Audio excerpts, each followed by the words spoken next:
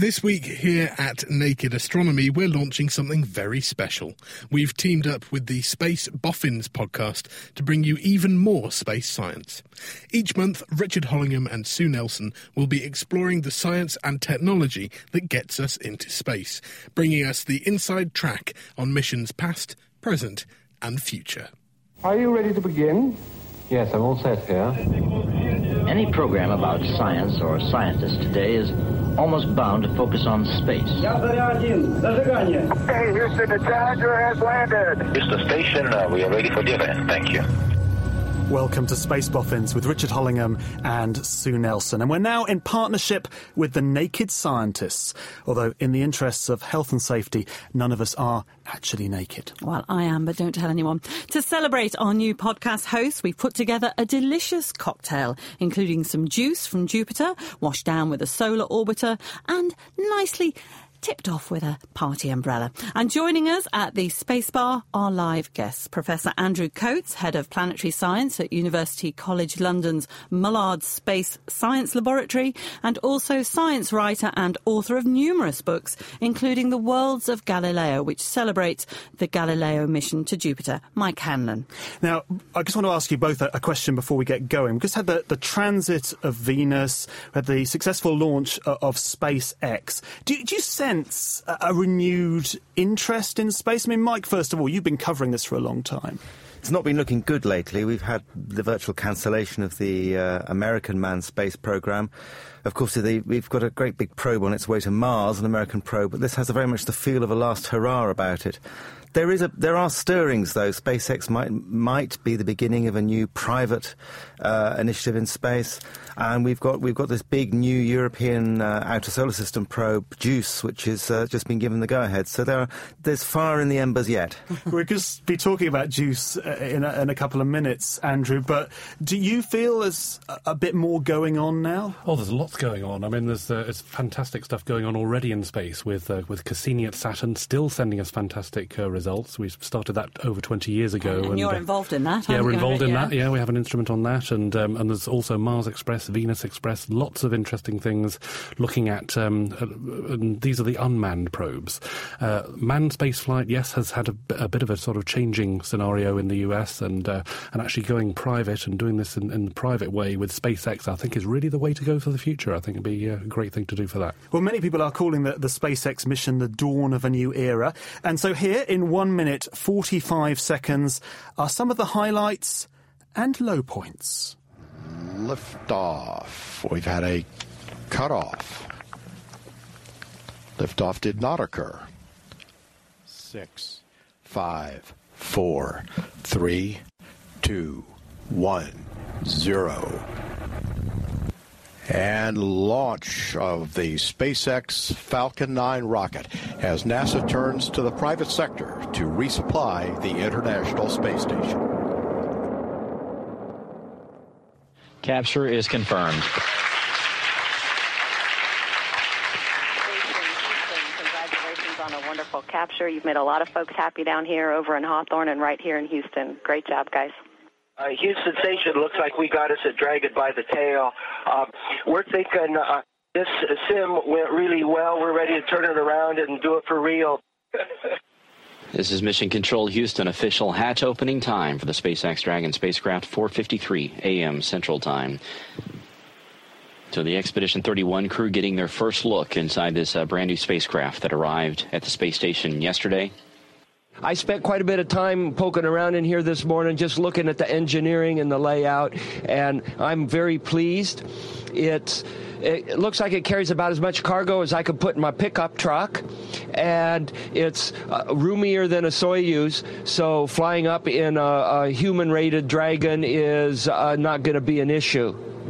And the SpaceX team is confirming that Dragon has successfully splashed down at 10:42 a.m. Central Time. Once again, 10:42 a.m. Central Time, Dragon is in the water. I wish he sounded more excited there. It was a splashdown. We haven't had a splashdown since, I don't know, what, Skylab in the 1970s? Yeah, but I think that's probably because you couldn't see it. You could on NASA, you saw a sort of black and white picture, so I was on the old tweet stuff. Yeah. I suspect if I mean, it did excite the sort of Twitter community. But I expect if we could have seen it, perhaps there would have been more more excitement about it. I have got one serious problem with that whole mission. In fact, the whole International Space Station at the moment. The attire of astronauts.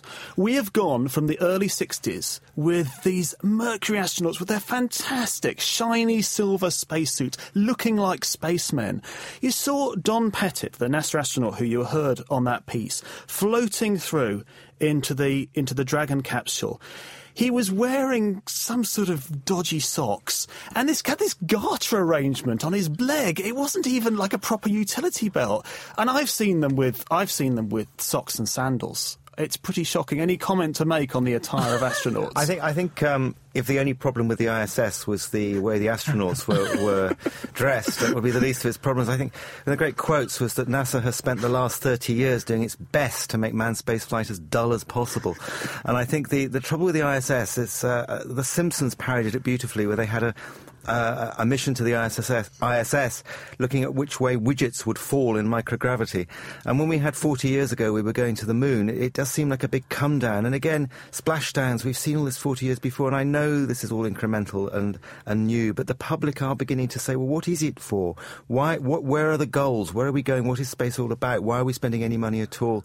We need a goal, and I think that was the beauty of Apollo. It was a clearly defined goal, and it was, of course, also its downfall, because that once you've reached your goal, where do you go from there? Andrew, I've interviewed you many times over the last, I think, 20 years or so. You are well known. If we want someone to be critical of manned spaceflight, you're the person to go to. Well, I think absolutely. The International Space Station, you have to search for why are we actually doing this? And, Michael's absolutely right in that one, that it's a lot of money, $100 billion, and for that, you'd expect them to dress better, I agree. But so it's a huge amount of money, not really going anywhere, but with the ideas of going off now maybe to asteroids and possibly onto Mars. But this is a sort of very far goal. I think the most challenging and exciting missions are the things we can do in terms of real exploration, of actually the unmanned spacecraft going off to explore places like Saturn, Jupiter, asteroids and so on. And this is where the real exploration is at the moment. Well, that leads us very nicely on to JUICE, because recently the European Space Agency, ESA, selected and approved a mission to Jupiter for launch in 2022. It's called JUICE, a rather ridiculous acronym, really, because it's supposed to stand for Jupiter Icy Moon Explorer. So there's not even an M for moon in there. And I reckoned I did try one that involved Jupiter, Europa, Callisto and Ganymede, which are the moons it's going to visit. And all I could come up with was Europa Cali Medimu. So it didn't quite work. The Medimu mission, I like that. Yeah, the Medimu. We tried a number of names during a gin and tonic drinking session after one of the science study team meetings. After the meeting, and this is where this name came from. I hate to say, but you can tell. So, Andrew, what's the draw then? What's the big draw for you? You're involved in this mission. What's the draw of Jupiter? Yes, having spent the last 4 years helping to define this mission, it's a fabulous mission to be going to the giant planet in the solar system, Jupiter, to be looking at some of the aspects of Jupiter's atmosphere which we haven't been able to see before with the missions that have been previously. Galileo, for example, had some problems with its communications antenna, which meant we didn't get very much data about that. But the sort of key jewel in this mission is actually going to the icy satellites. So it's going to be able to compare Europa, Ganymede and Callisto, and it will also look at Io. So these are the 4 Galilean satellites, all of which are unique in their own way. I mean, Io is this fabulous moon with producing about a ton per second of material, sulphurous stuff, going into the near environment of Jupiter. It looks itself a little bit like a pizza, but that's because of the sort of sulphurous stuff coming out of it. Then there's Europa with its water ocean underneath an icy crust. A similar situation at Ganymede, but Ganymede is larger and it has its own magnetic field. And then Callisto, which is an old pockmarked type of structure left over from the formation of the Galilean satellite. So they're sort of very similar. There's similarities and differences between those, and the sort of working out in detail how the formation of those happened and looking at the habitability of these moons. This is what this mission is all about, and I'm really excited about it. And what will Mullard Space Laboratory, what will you be providing for the mission? Well, we've just reached a stage now where the mission has just been selected. So we've been working as part of the science study team to define the mission. So we have a model payload at the moment. So what we're doing over the summer is to actually propose instruments for the mission. So the academic community will be spending their summer, writing proposals for the mission. Meanwhile, the industrial contractors will be looking at the mission to come up with industrial proposals for actually building it. Europa, many people are interested in it because of its association with life, the possibility of life. Are you more interested in Ganymede because of its magnetic field? Yeah, we're really interested in Ganymede. The unique aspects of it are that, first of all, it's a very big satellite, a very large satellite. It has a magnetic field. This is one of the sort of key things that Ganymede has. So Ganymede has its own magnetosphere, and it's within Jupiter's giant magnetosphere. So this is one of the most exciting things to be looking at from our point of view. We're interested in the whole way that the system behaves. I mean, underneath the surface, we know that there is a liquid water ocean. We think at Ganymede that is in contact with ice rather than with rock. At Europa, that ocean is in contact with rock, which gives more astrobiological possibilities. But the very sort of comparison between these objects, this is what the mission is all about. So we're able to compare these three moons in detail, looking at Europa with the flybys of that, Ganymede ultimately going into orbit around that. And that is a real first for the European Space Agency, to actually go into orbit around an icy satellite of a giant planet. And then Callisto as well, looking at that for comparison. So comparing these three, looking at the habitability of all three and the formation processes, this is what the mission is about. And Mike, there's a bit of a renewed interest in Jupiter. You've got Juno going there now, and then this JUICE mission. Yes, Jupiter's a fascinating place. I mean, the planet itself is a big stripy ball of gas, but it's four large satellites. They between them, they have a kind of narrative story about them from the discovery by Galileo himself back in the early 17th century, these worlds he discovered. And the first intonation, really, that there were planets going around planets in a way with these moons of Jupiter. And the way they're all so different. You've got this volcanic Io, Europa, this ocean world, looks like a billiard ball. Ganymede's a great big place, almost as big as Mercury, I think. And Callisto, which looks more like our moon. And they're all very different places. I've got a couple of questions about the JUICE mission. I mean, one is, clearly Europa in many ways is the star of the show. It is the moon which it's been speculated that there's a liquid ocean quite near to the surface. It's probably far more accessible for future landing missions than any of the other satellites which might have water. Why is it been selected that JUICE will orbit Ganymede rather than Europa, which would seem at first glance to be a more interesting target? Well, Ganymede really is an object, a planet-sized object in the outer solar system. Yes, it's bigger than Mercury. You know, it's actually like having a planet located in the outer solar system. It's got a magnetic field which helps to protect it from radiation.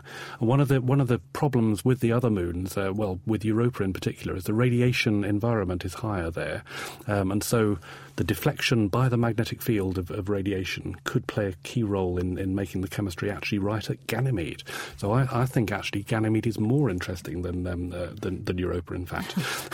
We are doing some aspect of Europa, looking at the non-iced composition. Everybody knows that it's basically made of ice, but it's the non-ice constituents which are of interest, and then looking at the ocean underneath, actually characterising that in terms of the depth at all of these objects, and then comparing. Why not between land them. on it then? Why doesn't this mission include a lander? Landing would be great, and it would. It's something for the future. So we don't know very much about these moons for now, and so we need to map them to understand them in detail, to look for potential future landing sites, and we can't fit it into the budget. So, Mike, you would want to go to look for life. You'd want to do all these things, and you'd focus on Europa. Well, I think the issue with space, again, I'm talking back to the whole goal thing, and I'm not particularly anti-manned space exploration as such, as some people are almost, de facto. I think people have to think, what is space, but what are we looking for in space? I think ultimately lurking at the back of all these missions, whether it's to the moon, to Mars, the outer solar system, or whether we're looking at extrasolar planets, there is this feeling that what we're really looking for is life in a sense. I mean, all these findings seem to either point towards or point against. And I think, given that we have, limited lifespan of us, our scientists, our generation, given that money may not always be there, I think it would be a sensible idea to sort of go for it as quickly as we can in terms of picking the low-hanging fruit, the objects in our solar system which look most promising. Now, I quite agree, Ganymede is a possible home, but the ocean there is going to be hundreds of kilometres down below the surface, isn't it, from what we can tell? I think we don't know, because, all we've got so far to determine, where the ocean is or the depth of it is a magnetic field signature, a wiggle in the magnetic field, which then you put that together with models to see where the to see where the ocean is. Yes, it's a thicker icy crust, but that also helps as regards shielding of radiation. So for life, and certainly this mission is focused actually on habitability of these icy satellites, so that is the focus. So you need a source of energy, you need liquid water, you need other substances, carbon, nitrogen, oxygen, phosphorus and sulfur. You need those, and then you need enough time for life to develop. So that is what we're trying to do with this mission, to actually go and examine those four things with these moons. And we think that Ganymede actually has a really good chance of something going on there. And but comparing and contrasting between these different objects, we decided we wanted to go to Europa as well to measure the non-ice composition in particular, and to look at the ocean. And I agree that having looking closer to the surface, because there was a recent discovery showing possible lakes underneath the surface in regions, the chaos regions where there's sort of signs of recent activity. So fairly close to the surface? Yeah, fairly close to the surface, and it could be just a few kilometres underneath the surface in the case of Europa. So we're going precisely to those regions. So exactly, picking the low-hanging fruit, that's what we're doing. But I think this is the logical next step beyond Mars. Mars is also a fabulous place to be looking for life, and the ExoMars mission, hopefully in a few years, will be doing that. But this is a natural next step. We know there's water at these moons, and that's one of the things to be going for. And the habitability is really important. Similarly, in the Saturn system, Titan and Enceladus, also fascinating targets for the future. How much of an overlap is there between Juno, which is on its way, what Juno's going to be doing, and then what you will be doing following up? Right, it's complementary. Juno is actually going into polar orbit, and the main goal of Juno is actually to look at the structure of Jupiter itself, to see if Jupiter has a core or not, and to look at the interior structure of Jupiter. It will also be looking at the aurora to some extent, and looking at the particles going into and causing the aurora or the northern and southern lights of Jupiter, and concentrating on that. So it's in a polar orbit. So JUICE is complementary in that it's in an equatorial orbit. It goes a little bit out of the equatorial phase during the Callisto flyby period that we have, in order to make it really complementary with Juno. So with that, we will have the whole of the magnetosphere of Jupiter covered, which is a huge thing and remarkable to think of in itself. Many times, if we could see it from Earth, many times larger than the full moon. So a really important object. Now, when we were talking about this before we came into the studio, you mentioned it's not going to be there in orbit for 20 years. That's right. It's a long mission. So here we are, 2012, having just selected the mission. We've now got to get the instrument selected, build it, gets launched in 2022, goes into Jupiter orbit in 2030, and then 2032 is when it goes into orbit around Ganymede. Will you still have the funding then? Will you still have a job then? Will you still have people working on this? We hope. The retirement age is going back and back, isn't it, in the whole system? But there's succession plans anyway with postdocs and students and people working with us at the moment. And actually, it's remarkable to think that 2-year-olds now could potentially be doing their PhDs just as this JUICE goes into orbit around Ganymede. Now, we didn't bring Mike Hanlon into the studio for his optimism. I sensed from your question earlier that you fear for the future of the agencies, that the ability to do these sorts of big missions. Yes, I do wonder whether this is the right way of going about it, to be honest. I think the problem is, people live a certain amount of time, careers last a certain amount of time, and I think 2030, 2032, I'm going to be of retirement age. A lot of the senior scientists working on this project now are going to be of retirement age. It's all very long term, and I think part of the problem with space is keeping the public enthused. Even during the heady days of Apollo, which was very exciting, only about a third of the American population were that enthusiastic about it. And I think this is a part of the problem, these very long term plans. They seem to be the right way of going about it, but I'm not entirely sure that a note of excitement might need to be injected into these things. I approved of Dragon. I mean, I know the ISS is a bit of a waste of time and money, but it's quite a nice idea. You've got this PayPal guy has funded this development of this little capsule called Dragon. It works. It can get there. It can carry people. It gets people quite enthusiastic, and I think it's one of those things where sometimes you see little chinks of light. I'm really not happy about the asteroid landing plan, Obama. Most of the taxpayers don't even know what an asteroid is, and that's not to denigrate them. Everyone knows what the moon is. You can look it up in the sky and see it.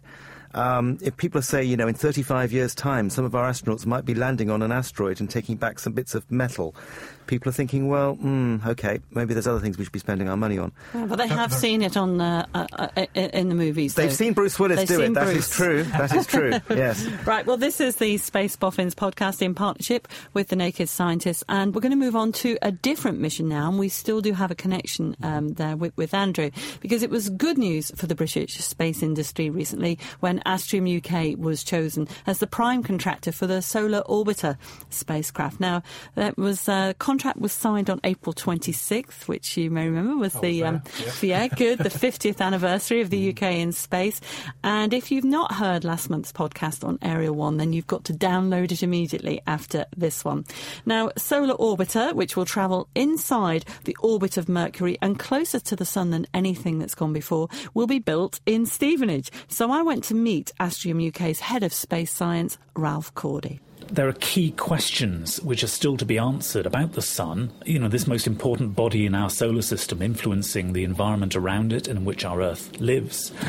But at the same time, there was a recognition that other technologies being developed for other ESA missions would actually make this one even more possible. So the fact that European Space Agency is building a mission called Bepi-Colombo to go to the planet Mercury is actually an enabler to help us consider building this mission Solar Orbiter to go so close to the Sun. What's it building on in terms of Bepi-Colombo? I assume this is relating to the fact that this mission is going to be so much closer to the Sun than has gone before. That's right. The two missions, Bepi-Colombo and Solar Orbiter, they face a similar challenge. It's hot, for goodness sake. Solar Orbiter is going to go to a place where it's as if there are 13 suns in the sky, and it's not much better for Bepi-Colombo. So to make the Bepi-Colombo mission work, we're having to develop new solar cell technology, which will work efficiently with the high light levels and high temperatures that we find that close to the Sun, and we will be reusing those for Solar Orbiter. But there are other challenges as well for Solar Orbiter. I mean, it has to protect itself as it goes even closer to the Sun. It has to hide behind a heat shield to allow its electronics to work at room temperature. They like being comfortable just like us. Now, this mission is going to go to the poles of the Sun and the sort of the equivalent of the Moon's dark side, the side of the Sun that we don't normally see. When you've got a star as huge as that, what difference will it make? Well, this is one of the unique features of Solar Orbiter. It's going to put the spacecraft into an orbit where it gets a good view of the Sun's poles. And this will be the first time we've been able to do that from relatively up close. And it's important because there are processes which link the Sun's equator through to the Sun's poles concerning the generation of the Sun's magnetic field. And this is all tied up with the generation of the solar wind and the magnetic fields that permeate the solar system. This spacecraft has been said it's going to be chasing the Sun because of its speed. You're almost going to get the equivalent of like a geostationary orbit. Why do you want to do this? At its closest to the Sun, it's going to be moving at an angular velocity rather similar to the Sun's rotation. So it's rather like a geostationary satellite over the Earth. It means that we can watch for prolonged periods points on the Sun where activity is being generated. And the point about this mission is to link things on the solar surface to the environment around the spacecraft. It's making that link between the processes. So the longer we can watch active regions on the Sun as we orbit past, the better. What's the difference between a mission like this and the ones that have gone before, be it SOHO or Ulysses? I think it's this combination of remote sensing, imaging with many different wavelengths, the processes on and close to the sun, but also at the same time being relatively up close, actually sampling the material, the charged particles and magnetic fields and low-frequency radio waves coming from the sun. You can't do that from further away. There's too much turbulence, there's too much distortion that happens. You have to go up close and do that. So this is a unique mission. It's doing those two things: what's going on in the environment and what's happening on the solar surface. How are you going to withstand that sort of radiation environment at that close? The main protection we're going to use, and it's in an environment like having 13 suns in the sky, is basically a very well carefully designed heat shield. And we ensure that the spacecraft is always keeping that particular face with the shield towards the sun. And basically, the shield is there to reflect away as much heat as possible, and through carefully designed layers to reduce the temperature in stages from about 500 degrees Celsius on the front surface down to literally room temperature on the back. Wow, that's amazing. And what stage are we at the moment? We've not quite started building it just yet, have you? It's getting close. I mean, we've been putting together an industrial team across Europe to design in detail and start building the individual bits of Solar Orbiter. That's something to remember is, of course, we're leading this mission from here in Stevenage in the UK, but actually it's a team from all across Europe that's going to be building this with us. The schedules are being put in place. It's starting to look real rather than something that's purely on paper. And it will be in the period between now and launch in 2017 that we'll start to see this spacecraft really appear here in the clean rooms and come together as a recognisable spacecraft to go to the sun. Astrium UK's Ralph Cordy, and the first steps towards building Solar Orbiter. Andrew, you're co-investigator of a couple of instruments on board that, which is actually going to launch before JUICE. Yeah, we have in our lab, we have the solar wind analyzer being built, and also parts of one of the imagers as well. So that really sort of cements this link really between the processes going on the sun itself and the processes in the solar wind. And it is a real first that this is being done, and the proximity to the sun is the important thing.